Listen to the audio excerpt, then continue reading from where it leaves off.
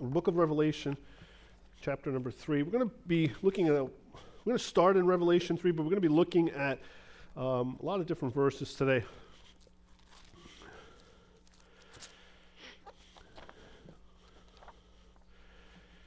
We're excited about what God has been doing, and we're excited about what He has for us this evening.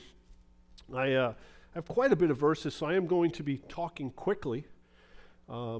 Some of you are probably thinking, you already talk fast anyway, so I'm not going to understand anything you say. The other of you are probably going, hallelujah. And so this way we can actually go home in time for dinner. But no, seriously, I want to look at this idea of contentment versus complacency. When you think of those two words, there is some similarities in them, but there are also some distinct differences, some subtle differences, if you will, but some very important differences in those words. And for the Christian, those differences are very, very important for us to identify because, when you think about the word complacent, it has negative connotations most of the time. When you think about contentment, it has mostly positive. And from a biblical perspective, that's true and that's accurate. However, I believe that as we live in the days we live in, for us as believers, I think the differences between these two words has become a little bit blurred. And, they kind of almost used at times interchangeably, and that's a very dangerous thing, as you're going to see. When you think about contentment, I'm drawn to the Apostle Paul. Because when you think about his ministry, and you can think about any specific situation, but if you think about his ministry, for example, his time in Philippi when he gets thrown in jail. There could have been a moment where he could have become very bitter, very angry, very discouraged, yet because of his contentment that he had in Jesus Christ, he could praise and sing and pray, even in the midst of a difficult situation. Now, you look at others, today's church, many people are very faithful to attending church, but for many, that's where it ends. Because of this idea of being complacent and having complacency in our hearts about our, I don't know if you want to call it position, but who we are in Jesus Christ. Jesus Christ didn't die to save us to keep a seat warm. He died to save us, to serve Him, to honor Him and glorify Him, to be a witness to a lost world, just like somebody witnessed to us.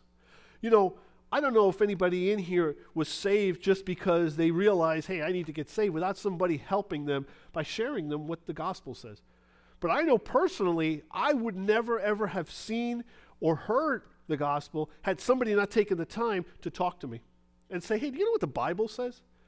And by the way, it started before the words came out of that person's mouth. It started with the testimony of their life, a changed life. And so I look at the things that are going on today, and I think the devil is having a field day by lulling us into a sense of complacency. I read this, I found this, I don't know who this is attributed to, but I read this. It's a story that's become kind of like a legend. But apparently there's this legend where 3 demons are having a conversation. And they're planning a way to get the most victims. And by victims, they mean Christians. And so the first one says, I know what we can do. Let's tell the people that there is no God. The others look at him and say, well, that won't work because there's too many evidences around us to know that there is a God.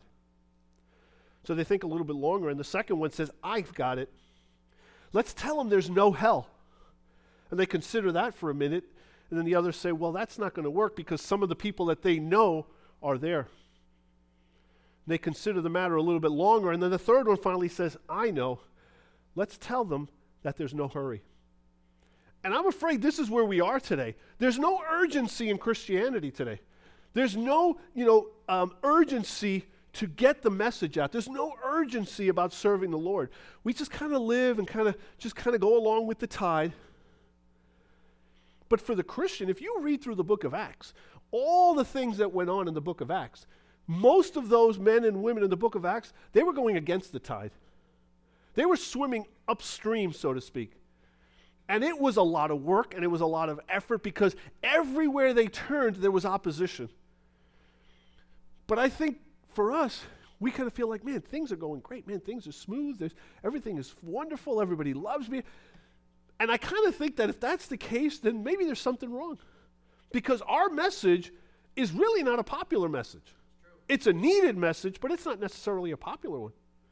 And so we need to realize that there is an enemy. And when we think of the enemy, when we think of the devil, what do we think of? We think of, he's going to fire the fiery darts at us and he's going to attack us from all sides. Man, we're going to see it coming and we got to be prepared for it. But you know what? Most of the attacks of the devil are a lot more subtle than that. He lulls us into a sense of false security. He lulls us. There's a lot of people who are living moral lives who are lost and on their way to hell. But the devil has convinced them, man, as long as I live a good life, as long as my good outweighs my bad, I'm okay. And for the Christian, he's convinced us that, listen, maybe it's not worth doing it. Or maybe it's like, I got a lot to do. Whatever the case is, but he's lulled us into a sense of complacency. And guess what? A complacency means no action. And if there's no action, guess what? He's won. So we need to understand that there is a very, very clear difference between the words contentment and the word complacency. Unfortunately, today the lines have been blurred. So let's look at some of these things, and let's take a look, and hopefully this will be a blessing. The first thing I want to look at is the complacent Christian. Webster defines complacency this way: a feeling of being satisfied with how things are and not wanting to try to make them better. Self-satisfaction, especially when accompanied by unawareness of actual dangers or deficiencies. Let me read that again. A feeling of being satisfied with how things are, not wanting to try to make them better. Are we there in our life today? Are we satisfied with how things are? Or do we want to make things better for the glory of God? Let me remind you, we serve the King of Kings. We serve the creator of the universe. So anything that God desires to do through us, he can do. Yes, sir. God is not limited by us. The limitations are limitations we put on ourselves by how we live or, where our desires are. But God is not limited.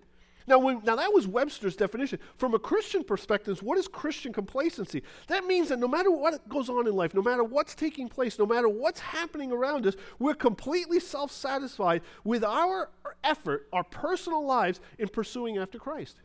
So the question is, are we pursuing Jesus Christ with all of our heart tonight? Or are we kind of looking at Christ on the periphery because there's so many other things blurring our vision?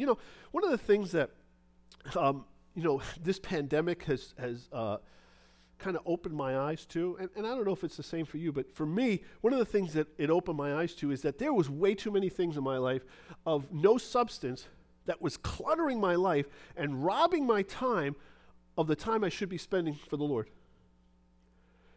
And I finally realized, I said, what ends up happening was, Christ needs to be right at the center of all we do. But the problem is, here's Christ, and all of a sudden we start putting all these other things. And our vision of Jesus, our eyes become more and more clouded and more blurred. And we don't see Christ clearly, and we don't see what he desires for us to do because we've got so many other things going on. I was laughing I think it was with Pastor Anthony this past week or the week before, and I said, either I'm getting old or I'm losing my mind. One of the two. It could be a combination of both, by the way. Well, it's definitely one. The other one is not too far behind. But I told him, I said, I will leave my office because I have to go do something in the gym. And I'll get down about 20 feet, and somebody will say, Pastor, I need you to do something. Oh, okay, I'll get right on that. So here's what's happened. Here's what's at the front of my mind. This is what I need to do. I'm going to the gym to do this. All of a sudden, somebody stops me and says something else, and all of a sudden, this goes to the front, and that gets pushed back. Well, two more people stop me. By the time I get to the gym, I don't even know what the second thing was, no less the first. And this is what happens in our Christian life. We have so many things going on, so many things we need to remember, so many things we need to do, that we forget what's the most important thing. So what are reasons for complacency. Why do we have complacency in our life? This is a great quote. Complacency is a blight that saps energy, dulls attitudes, and causes a drain on the brain. The first symptom is satisfaction with things as they are. The second is rejection of things as they might be. Good enough becomes today's watchword and tomorrow's standard. And I think, that's where we are. Good enough or average has become the new standard, the new barometer for excellence. Average is not excellence. Average is average. We can rephrase it any way we want. We can put any kind of spin on it we want. But average is just that. It is average. Well, listen, the creator of the universe, the Lord of Lords and King of Kings, did not save us to just be average. And if you look at the things that the men and the women in the Bible were able to accomplish in the power and the Spirit of God, that's the same God and the same Spirit that dwells within us today. Why do we think that can't happen today? It certainly can. God certainly desires for things like that to happen. The rest of the quote reads this way: complacency makes people, and I underline these three things, it makes people fear the unknown, mistrust the untried, and abhor the new. When we're complacent and we don't see God doing great things in our life, we fear the unknown. If God calls you to go do something, listen, if you're on fire for God and God's doing some great things in your life, and all of a sudden God says, hey, I have something He's calling you to do, and it's something you've never tried before, someplace you've never been before, you know what's going to happen? You're more willing to say, man, I'm going to go do it because look at what God has done. But if you're kind of just sitting back and taking your ease, and God says, hey, I want you to drop everything and go do this, you're much less willing to do that. Like water, the complacent people follow the easiest course, downhill. They draw false strength from looking back. And that can happen. We start looking back at something God did 3 years ago, and it was awesome, and it was great. And then we look at something God did 2 years ago. Man, that was great. At the time, it was great. But you know what? God desires to do greater than that. Yes, why? If our excitement and our encouragement is from something that happened 3 years ago, listen, God didn't stop working 3 years ago. That's right. It's the same God who did that work. I've shared with you before, many of you know what our prayers for our school have been. Last year, I encouraged and challenged our staff, and I said, listen, I'm praying for God to do something impossible. I'm praying for God to do something that we can't even imagine. And you know what? God did it. You say, well, what do you mean? Well, the previous year we had 135, 138 students, whatever it was. Last year we had close to 170 students. I know about halfway through the year the teacher was saying, stop praying for impossible things. Next year, pray for more teachers, okay? But listen, what I saw was opportunities that we couldn't have never imagined. That was the highest enrollment we ever had. And we got to this year, and we said, man, what's next? Well, listen, pray for more. Pray for something even greater than that. Let's say greater than that? Yes, greater than that. Get a vision for what God wants you to do, but it requires us to be active, not complacent. So what are some of the reasons for complacency? Well, here's some. Sometimes we're just comfortable where we are. We get really comfortable where we are, and then what happens is we don't want to move forward. In Deuteronomy chapter 8, and I have quite a few verses, so if you don't want to turn there, I'm going to flip around. I have some of them in my notes here. In Deuteronomy 8, in verse 13, it says, Deuteronomy 8, verse 13, and when thy herds and thy flocks multiply, and thy silver and thy gold is multiplied, and all that thou hast is multiplied, then thine heart be lifted up, and thou forget the Lord thy God, which brought thee forth out of the land of Egypt from the house of bondage. And what is Moses saying? Be careful that you don't forget God when things get really good. Comfortable. God blessed them, and they got comfortable. And what Moses had warned them is exactly what happened. They got comfortable, and they lost sight of who God was. And they very quickly, as we read through their history, we really quickly see that it ended up in, again, bondage, and it was a disaster for them. I mean, when you get to the book of Judges, they're in constant bondage because of idolatry and other things. In Luke chapter 12 and in verse 19, this is the parable of the rich fool. The Bible says in verse 19, "And I will say to my soul, Soul, thou hast much goods laid up for many years. Take thine ease, eat, drink, and be merry." And as you read through it, you realize, hey, these things, they perish with you. When God calls you home, not one of those things is going with you. Not one of those things is going with you. Preachers have said it before. Listen, there is never a U-Haul following the hearse. Because not one of those things that those physical possessions are going with you. You know what you take with you? The things you've done for Christ. The reward you've earned in heaven. None of these things matter. But you know what? All these things, they rob our attention. They take our time. They cloud our vision, and they make us complacent. Here's the rich fool. He says, man, I got all these goods, and I got all these things. Take thine ease, soul. Eat, drink, be merry. That's kind of what we live in today. It's a world of entertainment. It's a world of busyness. And we get to the place where we just become really comfortable where we are. I don't think I put this quote on there. Jan, and I'm going to mispronounce his name, Paderewski. I think that's how you pronounce his name. He was a Polish pianist. And for his time, he was one of the greatest pianists of his time. He said this quote. He said, "There have been a few moments when I have known complete satisfaction, but only a few. I have rarely been free from the disturbing realization that my playing might have been better." Here's a guy who was probably one of the greatest of his time and was never satisfied with what he did. He was always striving for more. He went on to be a composer. He was a spokesman for Polish independence, and he went on to be the prime minister of Poland. Now here's a guy who could have sat back and said, man, I'm one of the greatest in my field. I'm good. But he said, you know what? There are times when I know I could be even better. And for the Christian, let us never get to the place where we say, I'm good. Because God desires to do even better. Think about all that God desires to do. And again, He's not limited. It's only how much we're willing to sacrifice. So comfortable where we are. Number two, some people say, there's no benefit in being zealous.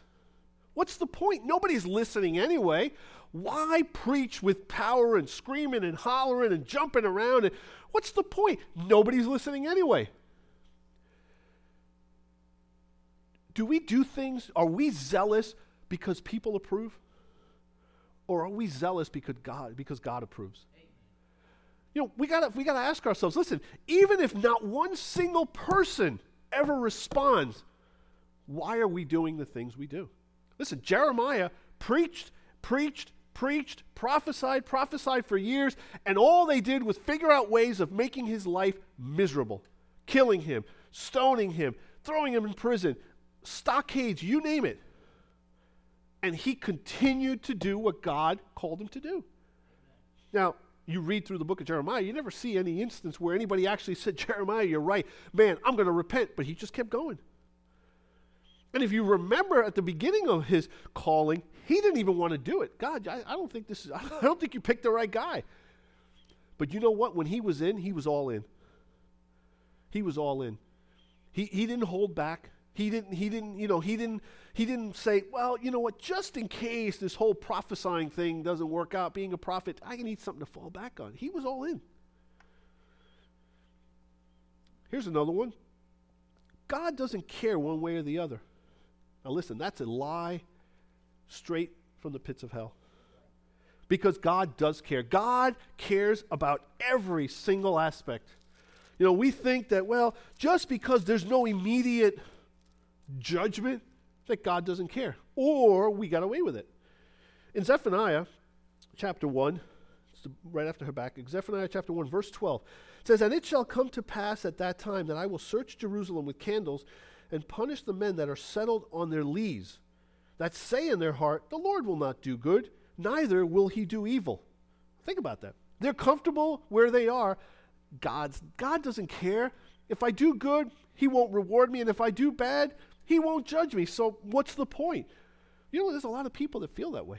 You know what? God cares about every aspect, good and bad. So reasons for complacency. What about some areas of complacency? What are some of the areas where we become complacent? Well, the first thing I see is complacency in our service. Complacency in our service. You know, God wants us to be passionate and fervent for everything that we do for him. One of the things I love to read, I've always loved to read. Before we were saved, we used to love to read spy novels and mystery novels. My wife and I used to read all the time. I was on the bus all the time. We would read 10, 12, 15 books a year. I mean, easily. We would just keep reading. I loved it. I enjoyed it. But when I got saved, I made a decision in my mind.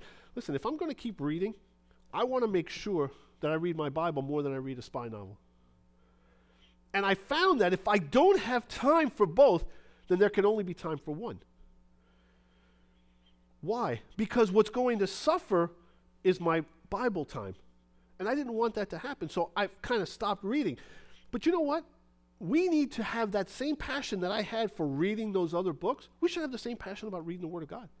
You know, it isn't just a book of stories. This isn't just a magazine article. This is the creator of the universe, Almighty God, speaking to us. And that's the way, when we open up the Bible, we should be like, wow, God's about to speak to me. Because he is. Or we can kind of, do like, and I'm guilty of this. I'm about to confess my sin here. When we're having a conversation with somebody, but your mind is kind of somewhere else. Oh, man. I've done this, and I've gotten caught on it, I have to admit it. And you're sitting and having a conversation with somebody, and all of a sudden you think, oh, man, I forgot to do something. And my mind is now, got to make sure I don't forget, And all of a sudden, like that voice that's in the distance you hear, right? And you kind of look back. And, I don't know if I think I'm getting away with it. So you try and play it off. But meanwhile, I can tell by the look on the person's face that the dumb look on my face gave it away. And you sit there, you go, that's interesting. They're like, you have no idea what I said. No, I don't. Not a clue. But you know what? Sometimes that's how we're reading the Word of God. We read the Word of God, but in our mind, we're running through our itinerary for tomorrow, our menu for dinner. We're doing all these other things when we need to just put all that stuff away and focus on the Word of God. In Matthew chapter 7, you don't have to turn there, but in Matthew chapter 7, verse 24 to 28, it talks about the two foundations. You can either build your house upon the rock or build your house on the sand. But right in the beginning, in verse 24, Jesus says, therefore, whosoever heareth these sayings of mine and doeth them. Doeth requires action, no complacency. And then he goes on to say, you need to build your house upon the rock. And if you don't, guess what? It's going to fall when you come to the storms of life. But oftentimes, we don't hear and do the sayings of God. And then when those storms come, guess what? We fall, we stumble, we struggle. Why? Because we weren't ready. We weren't listening. We were too complacent. Proverbs chapter 10, verse 4 says, poor is he who works with a negligent hand, but the hand of the diligent makes rich. Proverbs 12:27, a lazy man does not roast his prey, but the precious possession of a man is diligence. Think about that. The precious possession of a man is diligence. That's a precious possession we have. Having a diligent spirit, a zealous spirit that's on fire for God, that's a precious possession that we have. You say, well, what are some of the blessings we have? There it is. A precious possession is a man of diligence. The Bible talks in James chapter 1 and verse 22 that we need to be hearers of the word, we need to be doers of the word and not hearers only. Why? Because, listen, if all we do is hear the word and it doesn't motivate us or move us to action, what's the point? All we're doing then is just gathering knowledge. There's a lot of people who can answer questions about the Bible, but there be nothing in their life action-wise to back up what they know. And I'm not judging and I'm not condemning. What I'm saying is, we got to be careful that the only reason we read that we fall into the trap or don't fall into the trap, that the only reason we're reading the Bible is just to gather knowledge. I mean, it's great to know what the Word of God says, but it's just as important, if not more so, that we do what the Word of God says. In James chapter 1, verse 22, it says, but be ye doers of the word, and not hearers only, deceiving your own selves. There needs to be an urgency to act.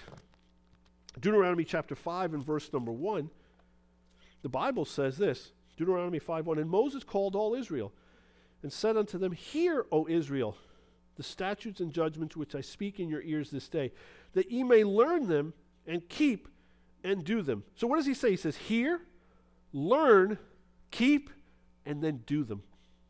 It wasn't just hear the words. It wasn't just hear and keep and learn them.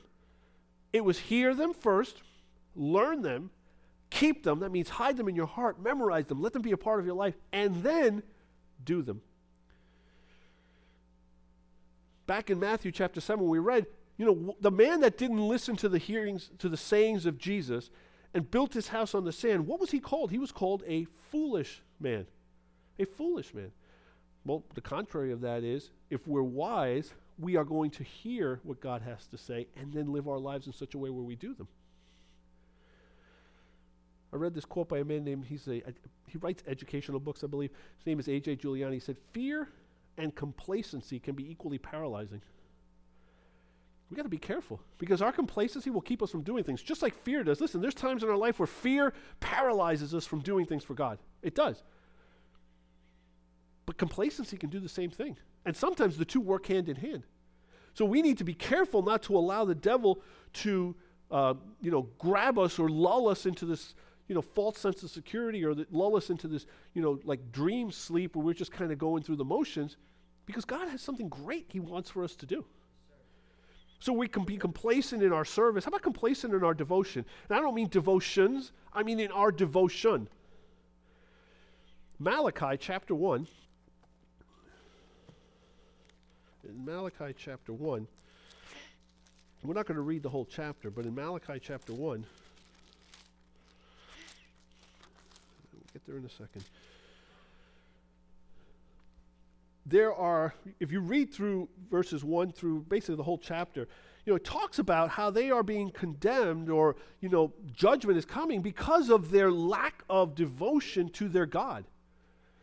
Their hearts had turned. Verse number 6, it says, a son honoreth his father, and a servant his master. If then I be a father, where is my honor? And if I be a master, where is my fear, saith the Lord of hosts unto you? O priests that despise my name. And ye say, wherein have we despised thy name? What is he saying? He's saying we need to honor the Lord. There's we need to make sure we're not complacent in our devotion, because we need to honor the Lord. Not simply by just, how do we honor something? When the word honor is giving the idea of treasuring as valuable. So when we say we got to honor the Lord, that means we got to treat the Lord as something, or someone, I should say, valuable in our life. So when people speak ill, are we offended? Do we get offended if somebody's using the Lord's name in vain, or if somebody's mocking Christianity? Does that offend you? Because it should. It offends me. Is God truly significant to us? You say, well, of course he is. He saved me. Actions speak louder than words. And so if we're going to say that God is everything, and if we're going to say that, God is the most significant thing in my life, then our actions should back that up. If we were to ask anybody here, if somebody were to harm your family, what would you do to protect them? Most of us would say, I would do anything to protect them. And that's right, and we should. Well, do we have that same passion for our God, for our Savior? Because we should. God expects honor and reverence. In verse 14 of Malachi, when it says, but cursed be the deceiver which hath in his flock a male, and voweth and sacrificeth unto the Lord a corrupt thing.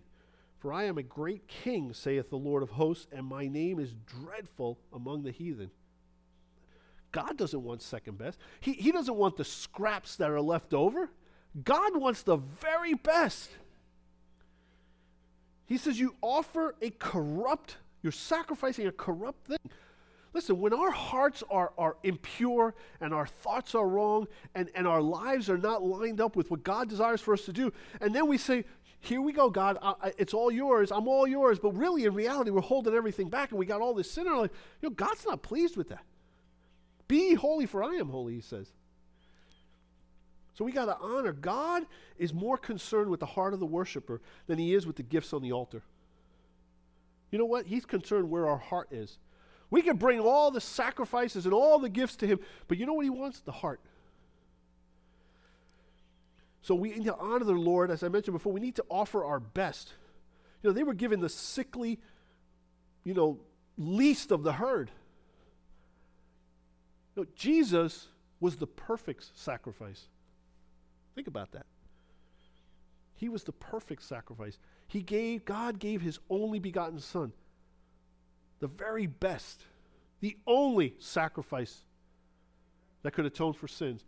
Well, why would we give God anything less than that? There's that song that says, give of your best to the master. Think about that. The choicest, the first, the costliest. Sacrifices cost something. And listen, I'm not sitting here, again, condemning anybody because I'm just as guilty of this as anybody. Oftentimes, what do? We make sure, we have our schedules and make sure I take all care of all this stuff, and then whatever's left, God, that's yours. And usually what happens when you have schedules like that, you never have anything left. But you know what? God should get the first, and then whatever is left over, that's for us. But we get it mixed up. So we need to worship in sincerity. If you read through verses 12 and 13, but ye have profaned it in that ye say the table of the Lord is polluted, and the fruit thereof, even his meat, is contemptible. Ye said also, behold, what a weariness is it, and ye have snuffed at it, saith the Lord of hosts. Snuffed means to sigh, like, oh. You ever have a child do that? Like you're saying something, they go, oh. That was never allowed. That would be the last breath you would take in my house. Not our house. My dad, that just didn't fly. That sigh, that would have been it. Why? Because it's wrong. And that's what they were doing to God. They were like, and you snuffed that. God is saying, God, your worship is wrong. You're not honoring me. You're reverencing God. And they're like, yeah, okay. Because God wants sincerity in our worship. But sometimes we become very complacent in our devotion. Our hearts are wrong. We become complacent in our growth, our spiritual growth. In 2 Peter chapter 1, verse 8,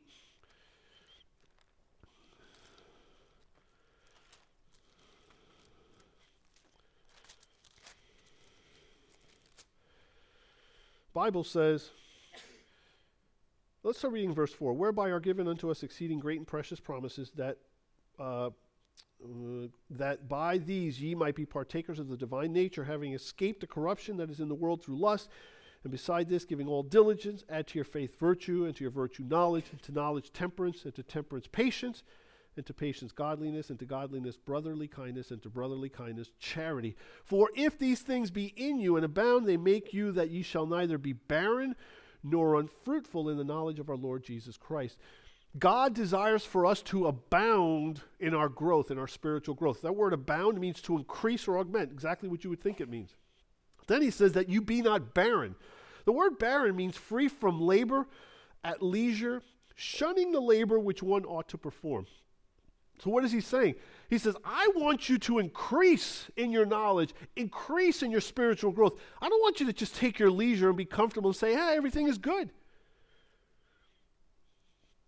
And then he says that you neither be barren, lazy, or unfruitful. Unfruitful means destitute of good deeds. Wow. God wants us to be fruitful in our lives. He desires for us to be fruitful, but guess what? Laziness, complacency robs us of that.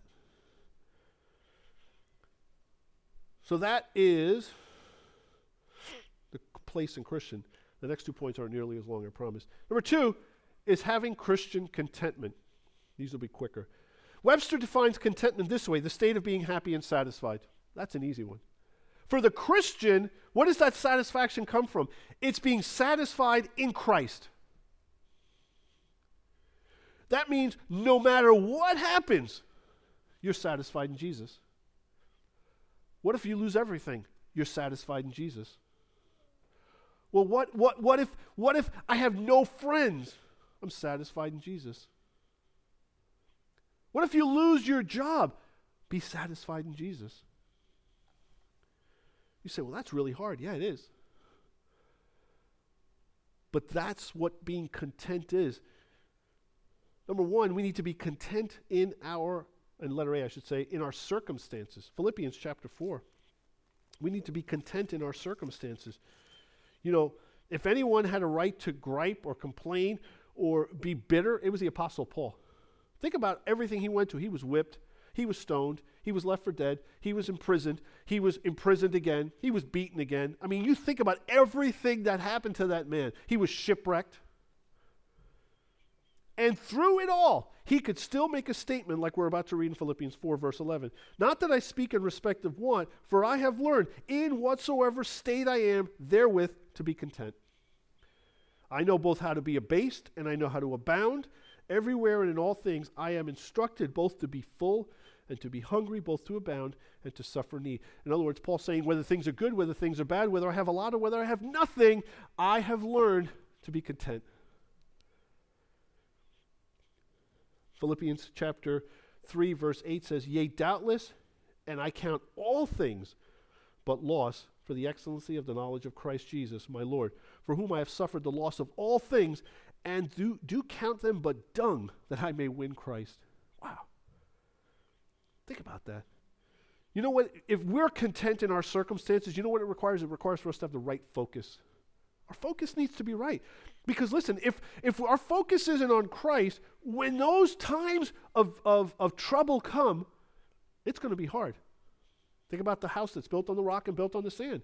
When the storms of life come, I'll stumble. Listen, my wife, our family, we've been through a lot of trials like everybody else. And I remember early on going through some of those trials and thinking, I'm done. I can't do this. This is too hard. And it felt like it was impossible. But the grace of God got us through it.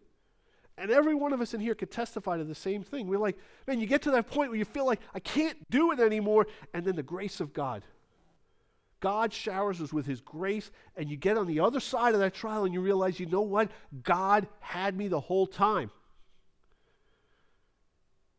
And then you start to learn to be content because you realize, even in the midst of trials, even in the storms, God's still there. God is still with us, and he doesn't leave us. So we can be content in our circumstances. That's why I said before, Paul and Silas, they were that is my favorite passage of Scripture. Why? Because they were in prison. I mean, we're not talking, country club jail. We're not talking, low security. We're talking a dungeon, a pit. And they're shackled, and they're left for dead, and they sing praises and pray. And God does a miraculous thing. Up until that point, you're probably thinking, there's no way I could have done that.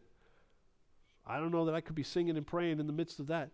But I can tell you this. I'd be sure that if we took a survey, every one of us would want to be there when those walls started shaking. Every one of us would want to be there when those shackles came off. And every one of us would want to be there when that man said, what must I do to be saved?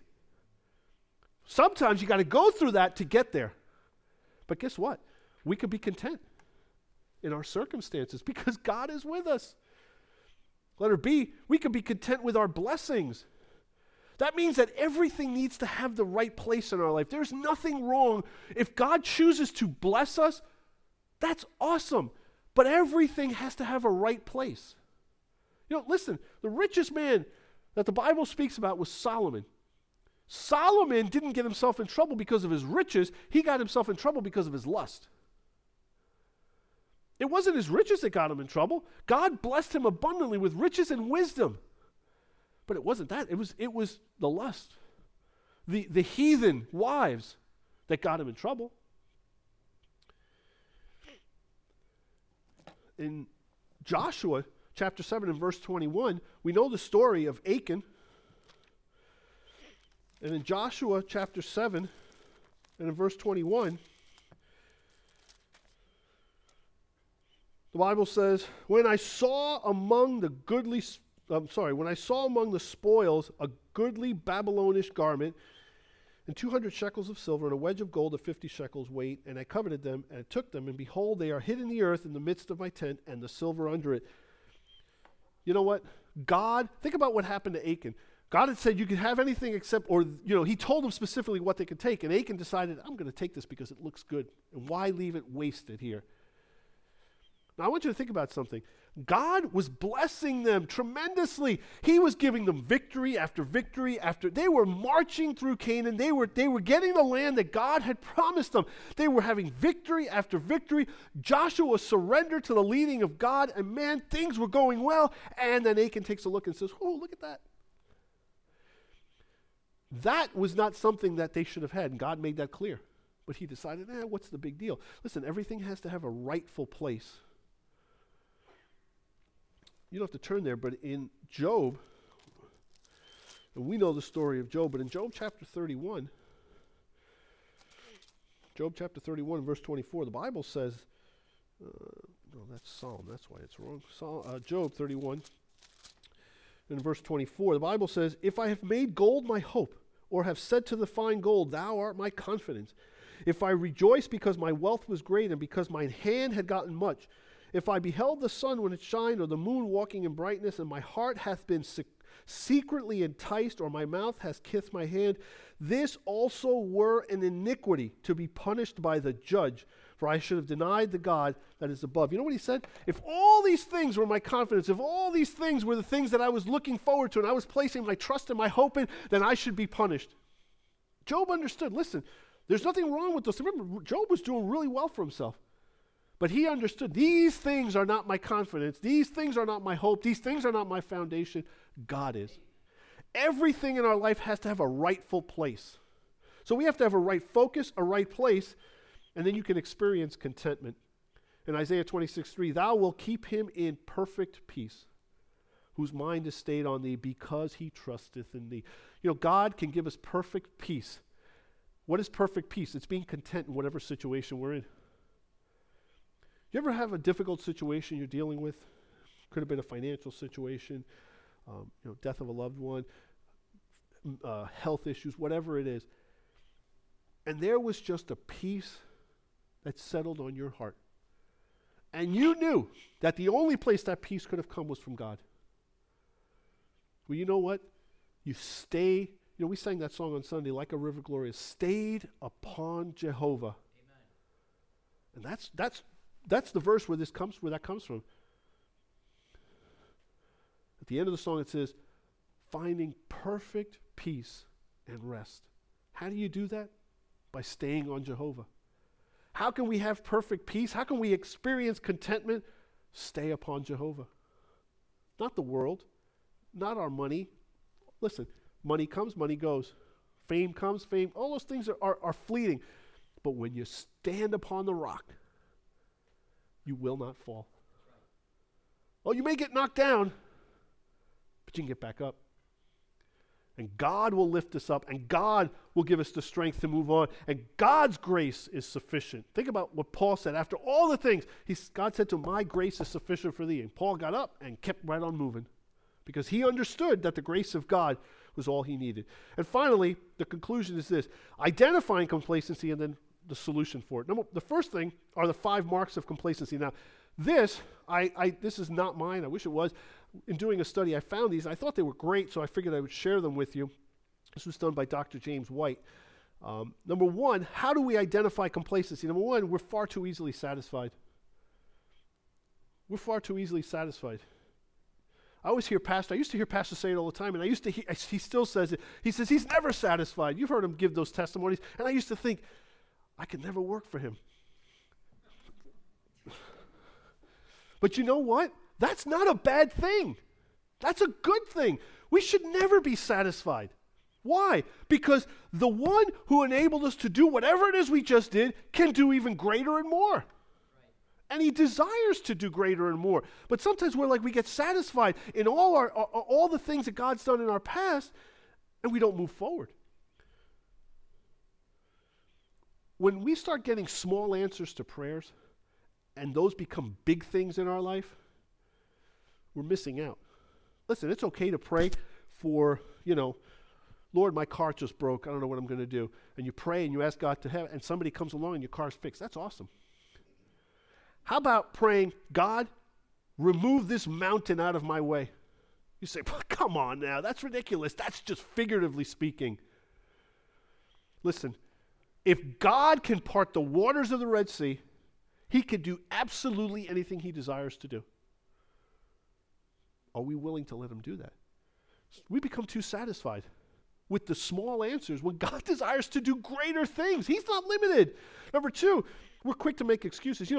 Sometimes we come across challenges, and we kind of look at the challenges and we're like, yeah, I don't think I want to go through that.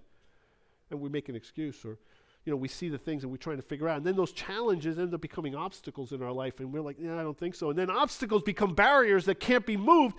And when you get to those barriers that you feel like you can't move, what happens? We make an excuse. Say, I'm not doing it. Complacency. We never have enough time. I used to challenge our teenagers. I used to tell them, listen, and I used to give them a worksheet.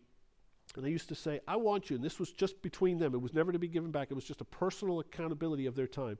I said, I want you to write down, other than the hours you sleep, write down what you use your time for. Not every single minute, but, roughly. I use an hour, 6 hours in school, an hour for homework, whatever. I did that a couple of times. The first time I did it, I was shocked at how little time, compared to everything else I did, I gave to God. And I think when we start to evaluate our time, we start to realize, I think a lot of the teenagers, they never said anything about it, but some of them were like, I don't think I want to do this. And I was like, yeah, I know the feeling, because you don't want to do it, because we already know the answer. And God says, hey, I want all, surrender all. But the problem is, and listen, I can get there. Man, I'm tired. You know what? Let's just turn on the TV and what's the expression? Let's veg out. Let's just relax. We've had a long week. And listen, I think that's right to get some rest. But we got to be careful that doesn't become the norm, because when it becomes the norm, then it's much harder to get back to where we're supposed to be. When we're complacent, what's a sign of complacency? We're no longer teachable. When somebody says, hey, we need to get out there and do something for God, don't make an excuse. Don't say, they don't know what they're talking about. That's a dangerous place to be. You always want to be teachable. God is always growing us. And then the last one is, be careful you don't become content with early victories or successes. Because, listen, those successes are great, but they're in the past. We got to keep moving forward. And then finally, what is the solution to complacency? 4 quick things. Number 1, prayer. Ask God to give you more zealousness. Ask God to fire you up. I remember a time in my life I used to pray that God would just help me to get up at 4 o'clock in the morning to pray. That was my prayer. God, I want to start reading and praying early in the morning. Help me get up at 4 in the morning.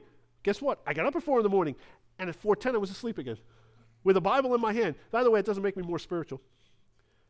You see people fast asleep with the Bible. Man, they must have prayed and read till they fell asleep. No, I was tired. I went back to sleep. And I did it a second time, and the same thing happened. And I finally realized, you know what I said? I said, God, give me a passion for your word so that I want to stay up. And you know what God did? He answered that prayer. And all of a sudden, every time I opened the Bible, man, it was exciting. It was powerful. I was thrilled to read it. Just ask God. Number 2, the Bible. Listen, there is nothing that will impact your life more than the Word of God. Sir. We know that. The Word of God changes lives. Number 3, church. Say, church. You will never be encouraged to serve and live for God more than you will in the church. I read this quote. It's a great quote. William Fenner said this: the coals that lie together in the hearth, you see how they glow and are fired, while the little coals that have fallen off and lie by, separate from their company, are black without fire. If ever thou desirest to be zealous, make much of the fellowship of the saints. The coals that glow hottest are the coals that lie to get close together. Listen, when you're by yourself, it's really hard to get encouraged sometimes. But if you get around people who love the Lord and we encourage one another, guess what, man? You leave here with a fire, with a zeal that you want to go do something for God. Amen. You ever go out soul winning by yourself? Now, you ever go out soul winning with 2 or 3 people? Which one's better? Because when you're with somebody, even if you feel like that's a mean-looking house, I don't want to go there.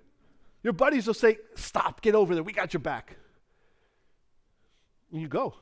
And then the dog comes out and they're gone. But you know what I mean. Church. And finally, action. Get involved. Just do. Listen, we could spend all night talking about it and talking about it and talking about it, but there comes a point where we just have to do. We just have to do. Enough talking and just get out and do it. How do you say? Well, you say, well, man, I don't want to be complacent. I want to be that person who's content in whatever I am, but I want to be out there doing something for God. Then go do something for God. Say, well, what? I don't know what it is. You know, I'm not really qualified to do this. Stop making excuses. Just go do it. The worst that can happen is it doesn't work and you find something else to do. That's not so bad. You tried, it didn't work, we move on. But sitting back waiting for this grand revelation sometimes doesn't work. You just got to go do. Go tell somebody about the Lord. Say, well, who? I don't know. First person you meet.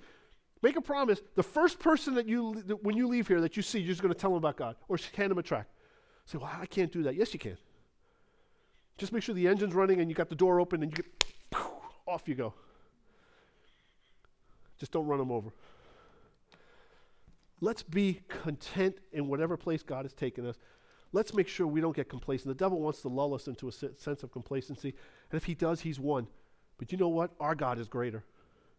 We have a Savior who died for us. We have a Holy Spirit that dwells within us. And the Holy Spirit can do anything through us if we're willing to let him do it. Amen? All right. I hope that was a blessing. Prayer sheet? Yes, we do.